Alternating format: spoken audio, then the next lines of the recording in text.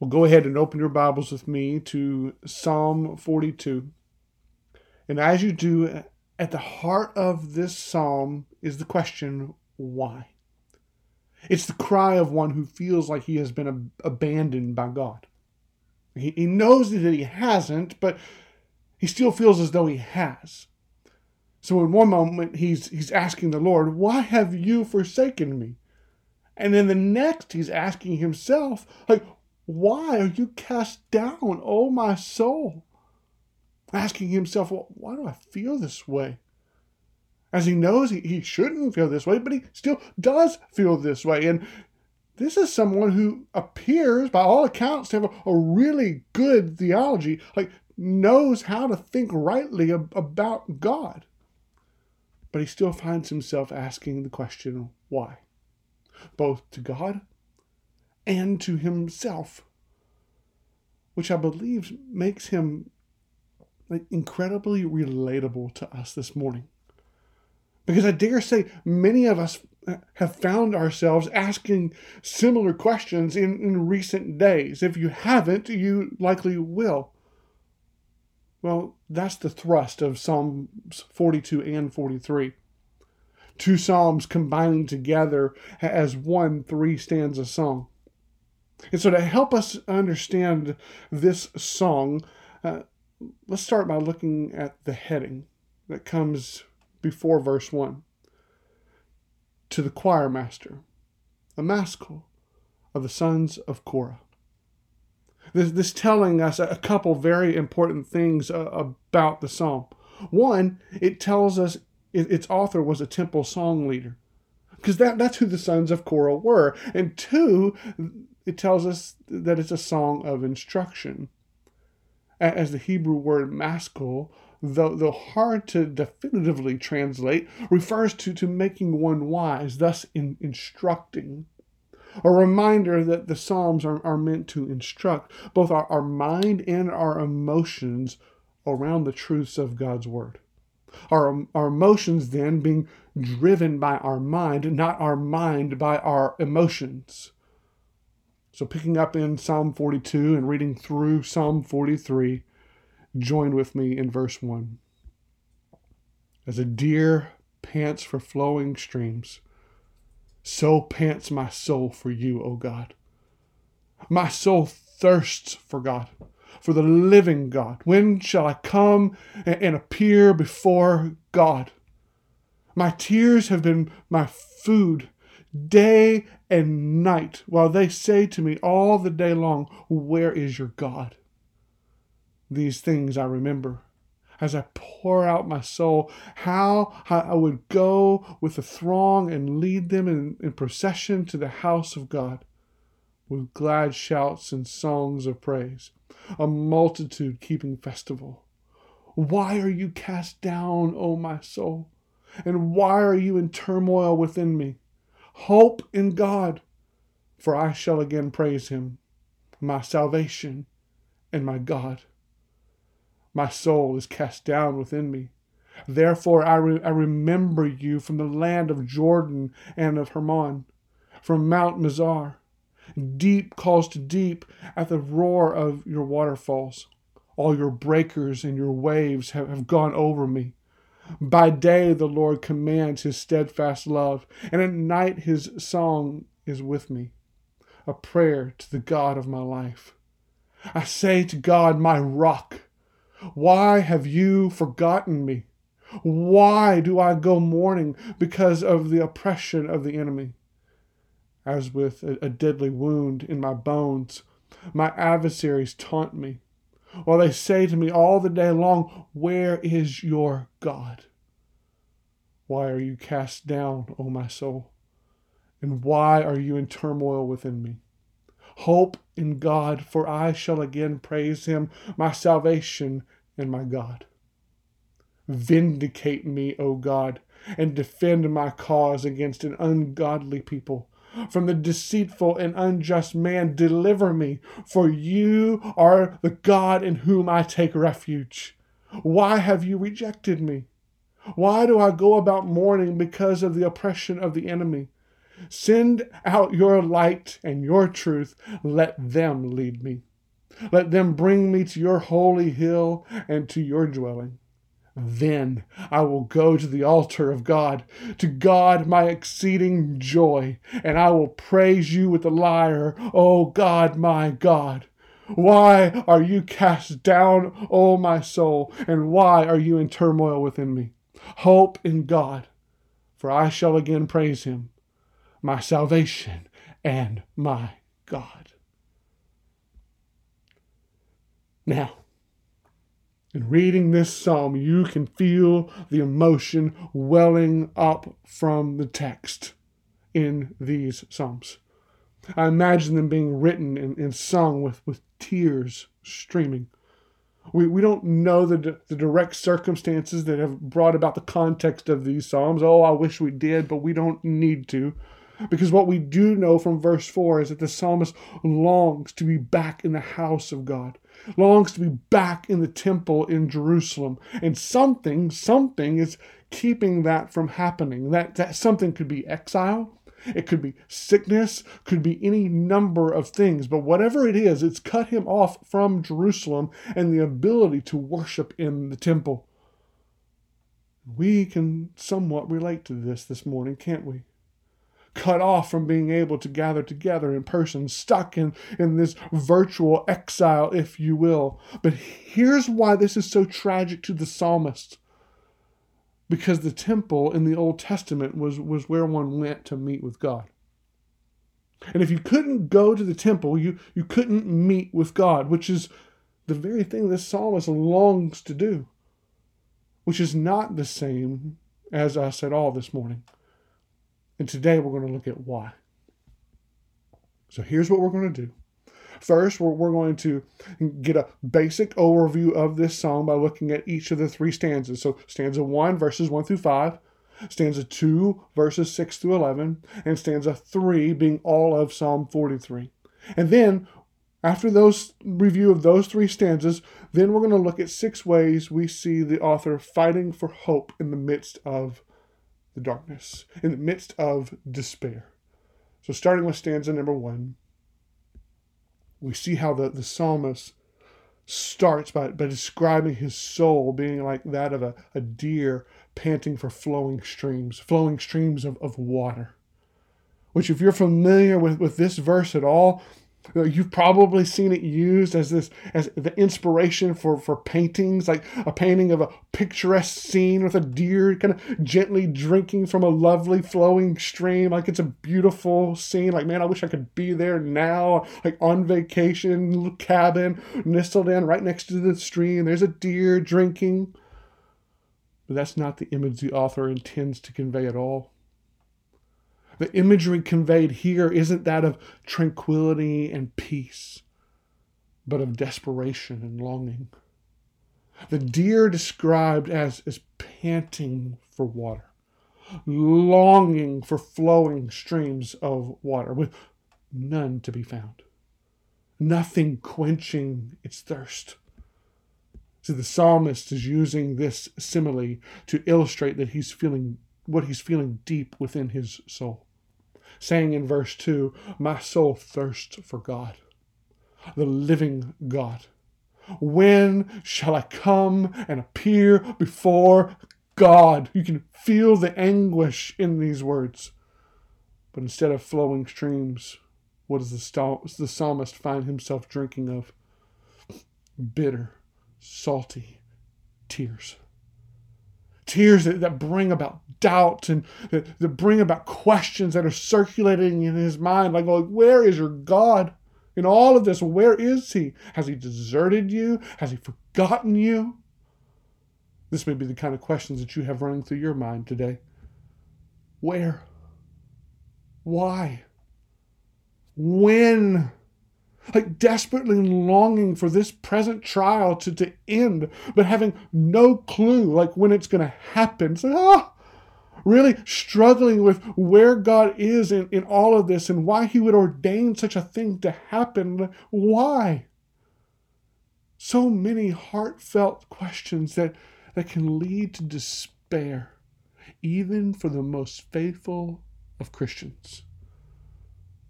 So what does the psalmist do in an attempt to bring himself out of this despair? Well, the same thing that we're prone to do. First, he tries to remember the good old days, the spiritual highs that he's had throughout his life. He recalls in verse 4 the times when he used to lead people in singing and worship in the house of God. He remembered the songs of praise. He remembered the people singing. He remembered the festivals. He remembered the good times with everyone gathering at the temple. And then asked himself in verse 5, as if in an effort to change his emotional state, why are you cast down, O my soul? And why are you in turmoil within me? He's wondering why he's feeling the way he does, considering all the joy he's experienced in the past. And he tries to give himself, like, if you will, like a spiritual pep talk. Hope in God, for I shall again praise him, my salvation and my God. And then he moves to stanza number 2. And what still remains? Verse 6. He's still downcast. Therefore, he does what? He continues to fight to remember. But as he continues to fight to remember, he's longing for flowing streams of water. That longing is still very much overcome by what? By despair. And instead of flowing streams, he's experiencing what? Waterfalls and breaking waves. And he attributes these waterfalls and these breaking waves to who? Verse 7. Deep calls to deep at the roar of your waterfalls. All your breakers and your waves have gone over me.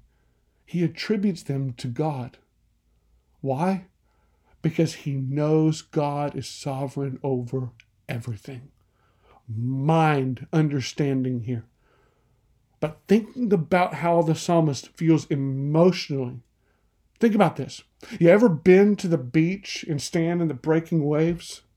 Just letting them pound you like one after another, whether it's small ones or big ones. Either one, if you stand there long enough, it'll wear you out, and they will eventually knock you down, or they'll kind of bury you in the sand.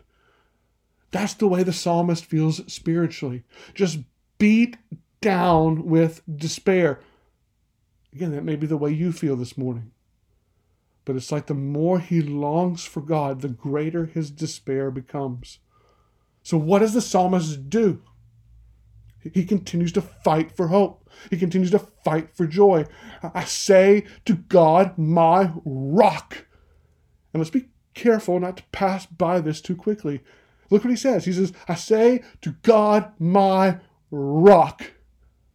Because is that how he feels?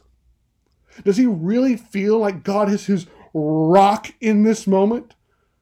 Sure doesn't seem like it. Seems like an emotional train wreck if we look at it and we read here. His circumstances clearly playing a major impact on his emotions in this moment. Again, we can all relate to this. Our circumstances playing havoc with our emotions in times of uncertainty. Maybe you find out that you've been furloughed or let go from your job. All kinds of emotions and questions and uncertainty flood in. I get it. Or maybe a doctor reveals a diagnosis that you've never wanted to hear. Same thing. All kinds of emotions and uncertainty. Emotions like all over this place. Questions swirling like wave after wave pounding upon you. So then the question, what brings the psalmist to say, I say to God, my rock? The answer? It's his understanding of Scripture and what the Scripture teaches about God. That's what's grounding him in truth. That's what's reminding him mentally that God is his rock. But from his emotional despair, what's he doing? He's crying out, why have you forgotten me? The enemy's voice is taunting with the question, where is your God? Which again brings the psalmist's refrain, why are you cast down, O my soul? And why are you in turmoil within me? Hope in God, for I shall again praise him, my salvation and my God. Which leads to stanza number 3.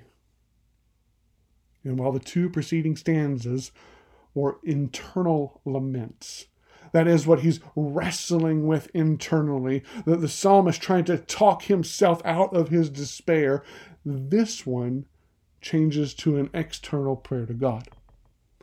No longer is he relying on memories of days gone by, but he turns to pleading to God directly. Verse 1, vindicate me, O God, and defend my cause. Deliver me. He's crying out to God for vindication and deliverance, pleading with God to send out his light and his truth to dispel the darkness, to bring him to God's holy hill, to his dwelling, again to the presence of the temple, where he will once again go to the altar of God, to God, his exceeding joy, and praise him. And you can tell as you read these two psalms from beginning to end that there's a confidence rising as he sings, a growing trust in the promises of God, even in the midst of despair. So when he comes to the refrain in verse 5, he sings with a different tone. Same words from verses 5 and 11 in Psalm 42, but totally different tone. As this time, it's, why are you cast down, O my soul? And why are you in turmoil within me? Hope in God, for I shall praise him, my salvation and my God. Now look again at the psalmist's prayerful cry in verse 1. Vindicate me, O God. What's he doing here?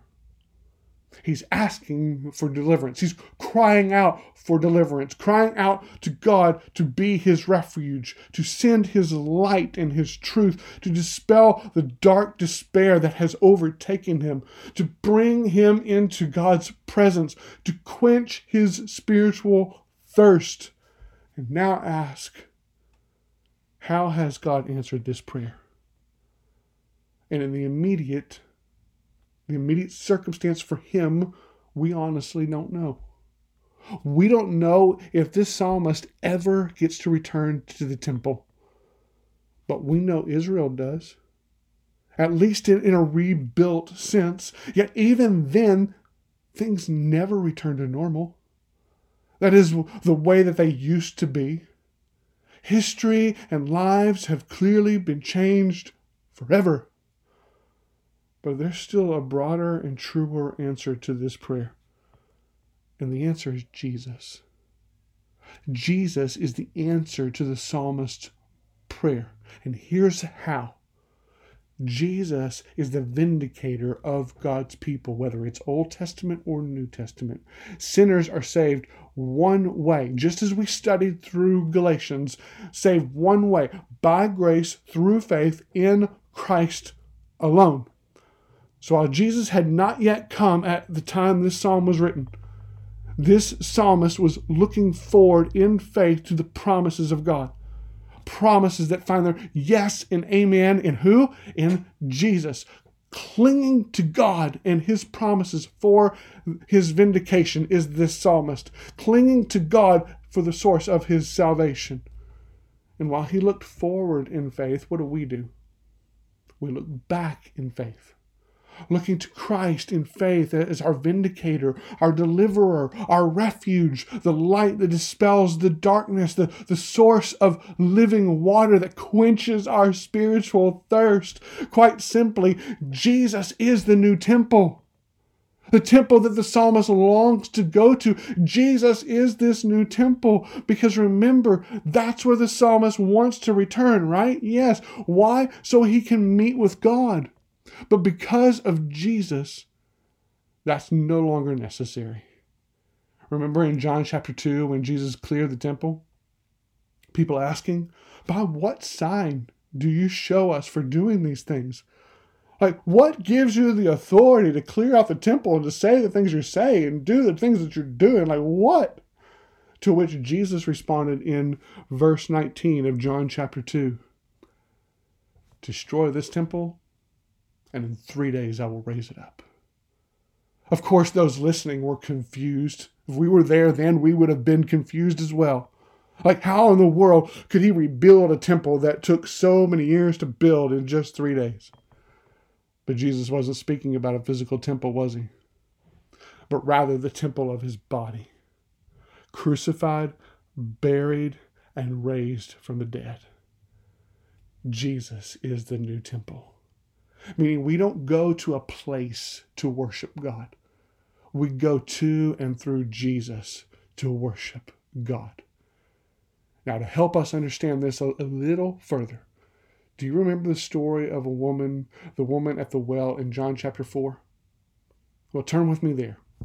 John chapter 4, picking up in verse 21, where Jesus said to the woman at the well, give you just a second to get there. John chapter 4, verse 21, Jesus speaking to the woman at the well, "Woman, believe in me."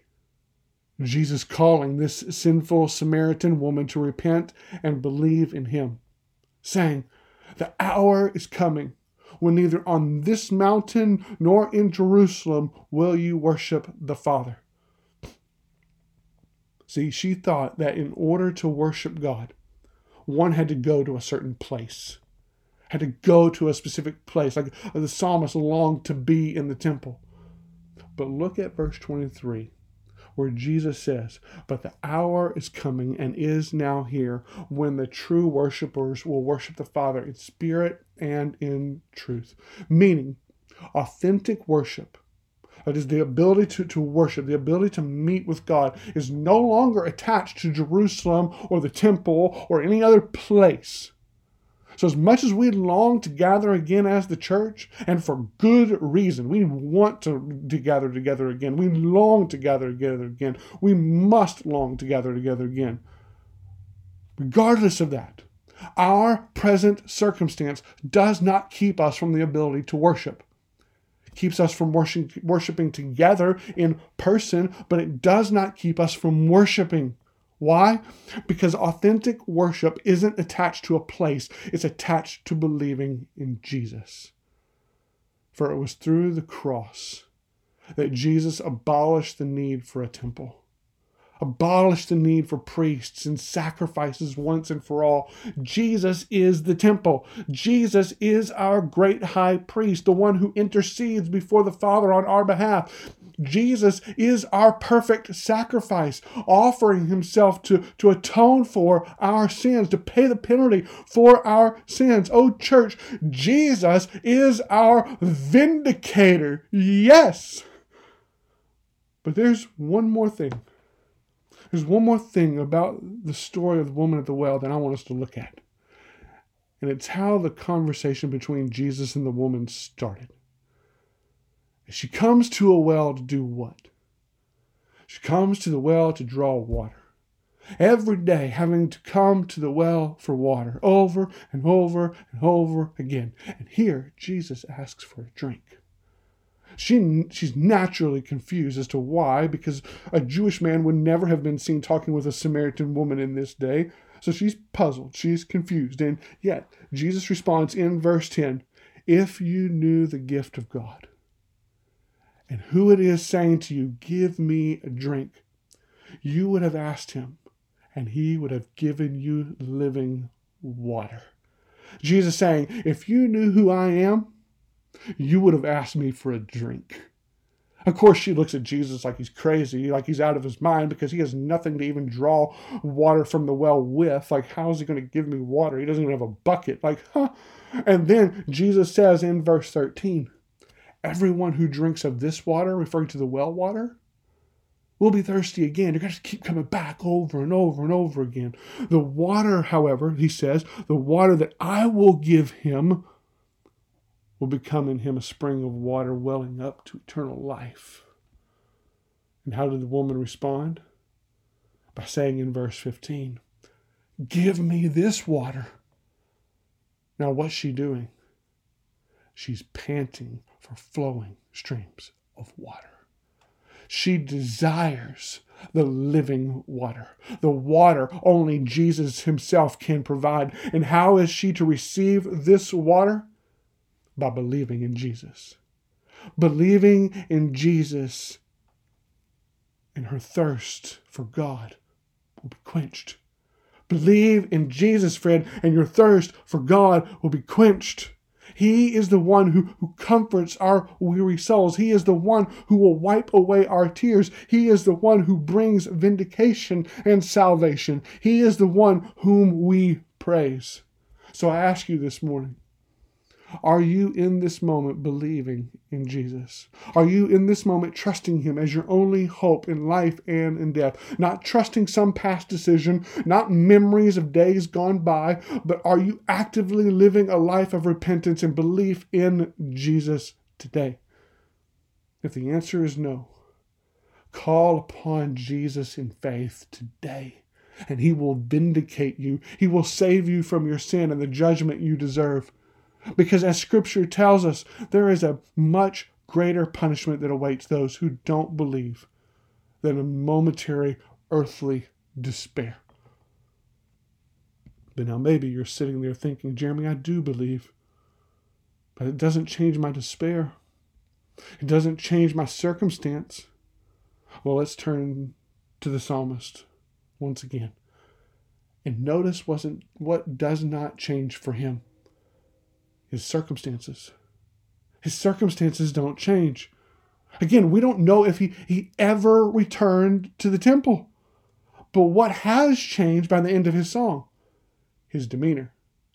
See, the darkness hasn't lifted, but there's light in the midst of the darkness.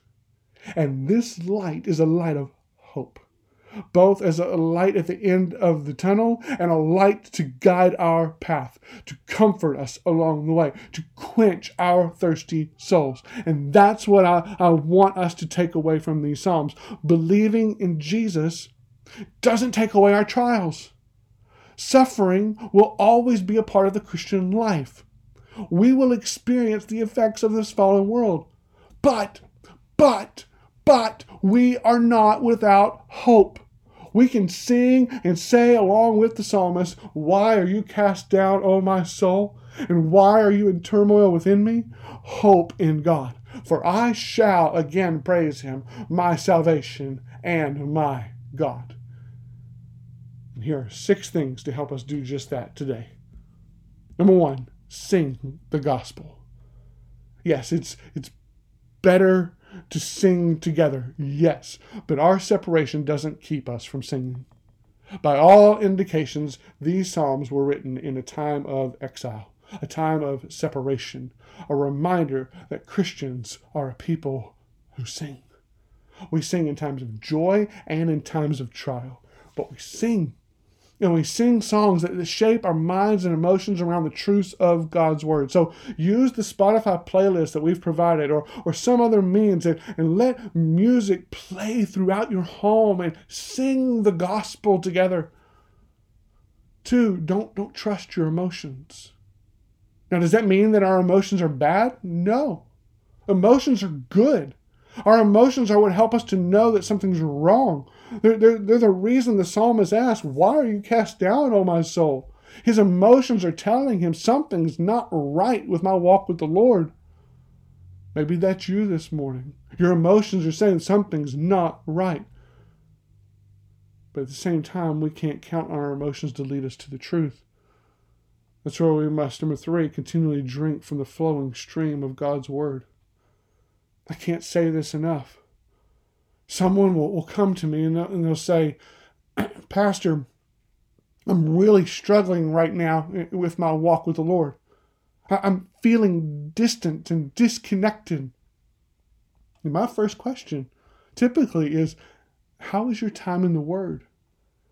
And the vast majority of time, the answer is, well, it's not really that good. I'll be honest, I haven't had the time. But when you think about that's like someone saying, man, I'm really thirsty. I'm thirsty. I'm really thirsty. Well, then you ask, well, when was the last time you had something to drink? Last week. I had a drop or 2 this morning, but I've just been too busy. No one who is truly thirsty would ever do such a thing. Church, a verse a day or a Sunday morning sermon isn't enough to quench your spiritual thirst. The only thing that will quench this thirst is by continually going to the stream, continually going to God and His Word. Now, if you find yourself not thirsty for the Word of God, that's a different concern altogether. Because believers thirst for God and His Word. Number 4, don't be afraid to ask God questions. It's okay to humbly approach Him in prayer and ask, why, O Lord? When? But at the same time, we must do 2 things as we ask these questions. 1, we must let Him answer through His Word, through His Bible. And 2, we must trust the Bible even when God's answers don't make sense. Or better yet, even when we don't like the answer. Number 5, plead with God to deliver you from the darkness. Nothing wrong with remembering times that you've walked closely with the Lord, remembering the spiritual highs. They can be good reminders of God's faithfulness in our life. But they're not where our hope is found. Our hope is found in Christ today. Not just yesterday, but today. But when darkness abounds, when our emotions are telling us something's wrong, where must we also turn? To the Lord in prayer. Cry out for vindication. Cry out for defense, for deliverance. But at the same time, trust that because our hope is in Christ, we have received vindication. Even if our present darkness doesn't immediately lift, we've received vindication because we're in Christ. Which brings us to number 6. Preach the gospel to yourself every day. Not just memories, not pep talks like, you can do this if you just try harder, I can make it one more day. But reminding yourself every day that because of Christ and Christ alone, you've been vindicated. He's your defense. He's your deliverer. He's your refuge. He's your light and source of truth. He's the living water that quenches your thirsty soul. Yes. Oh, church, let's pray together. Oh, Lord, use your word this morning to quench our thirsty souls. As your word points us over and over and over to the hope we have in Christ. And it's in His name we pray. Amen.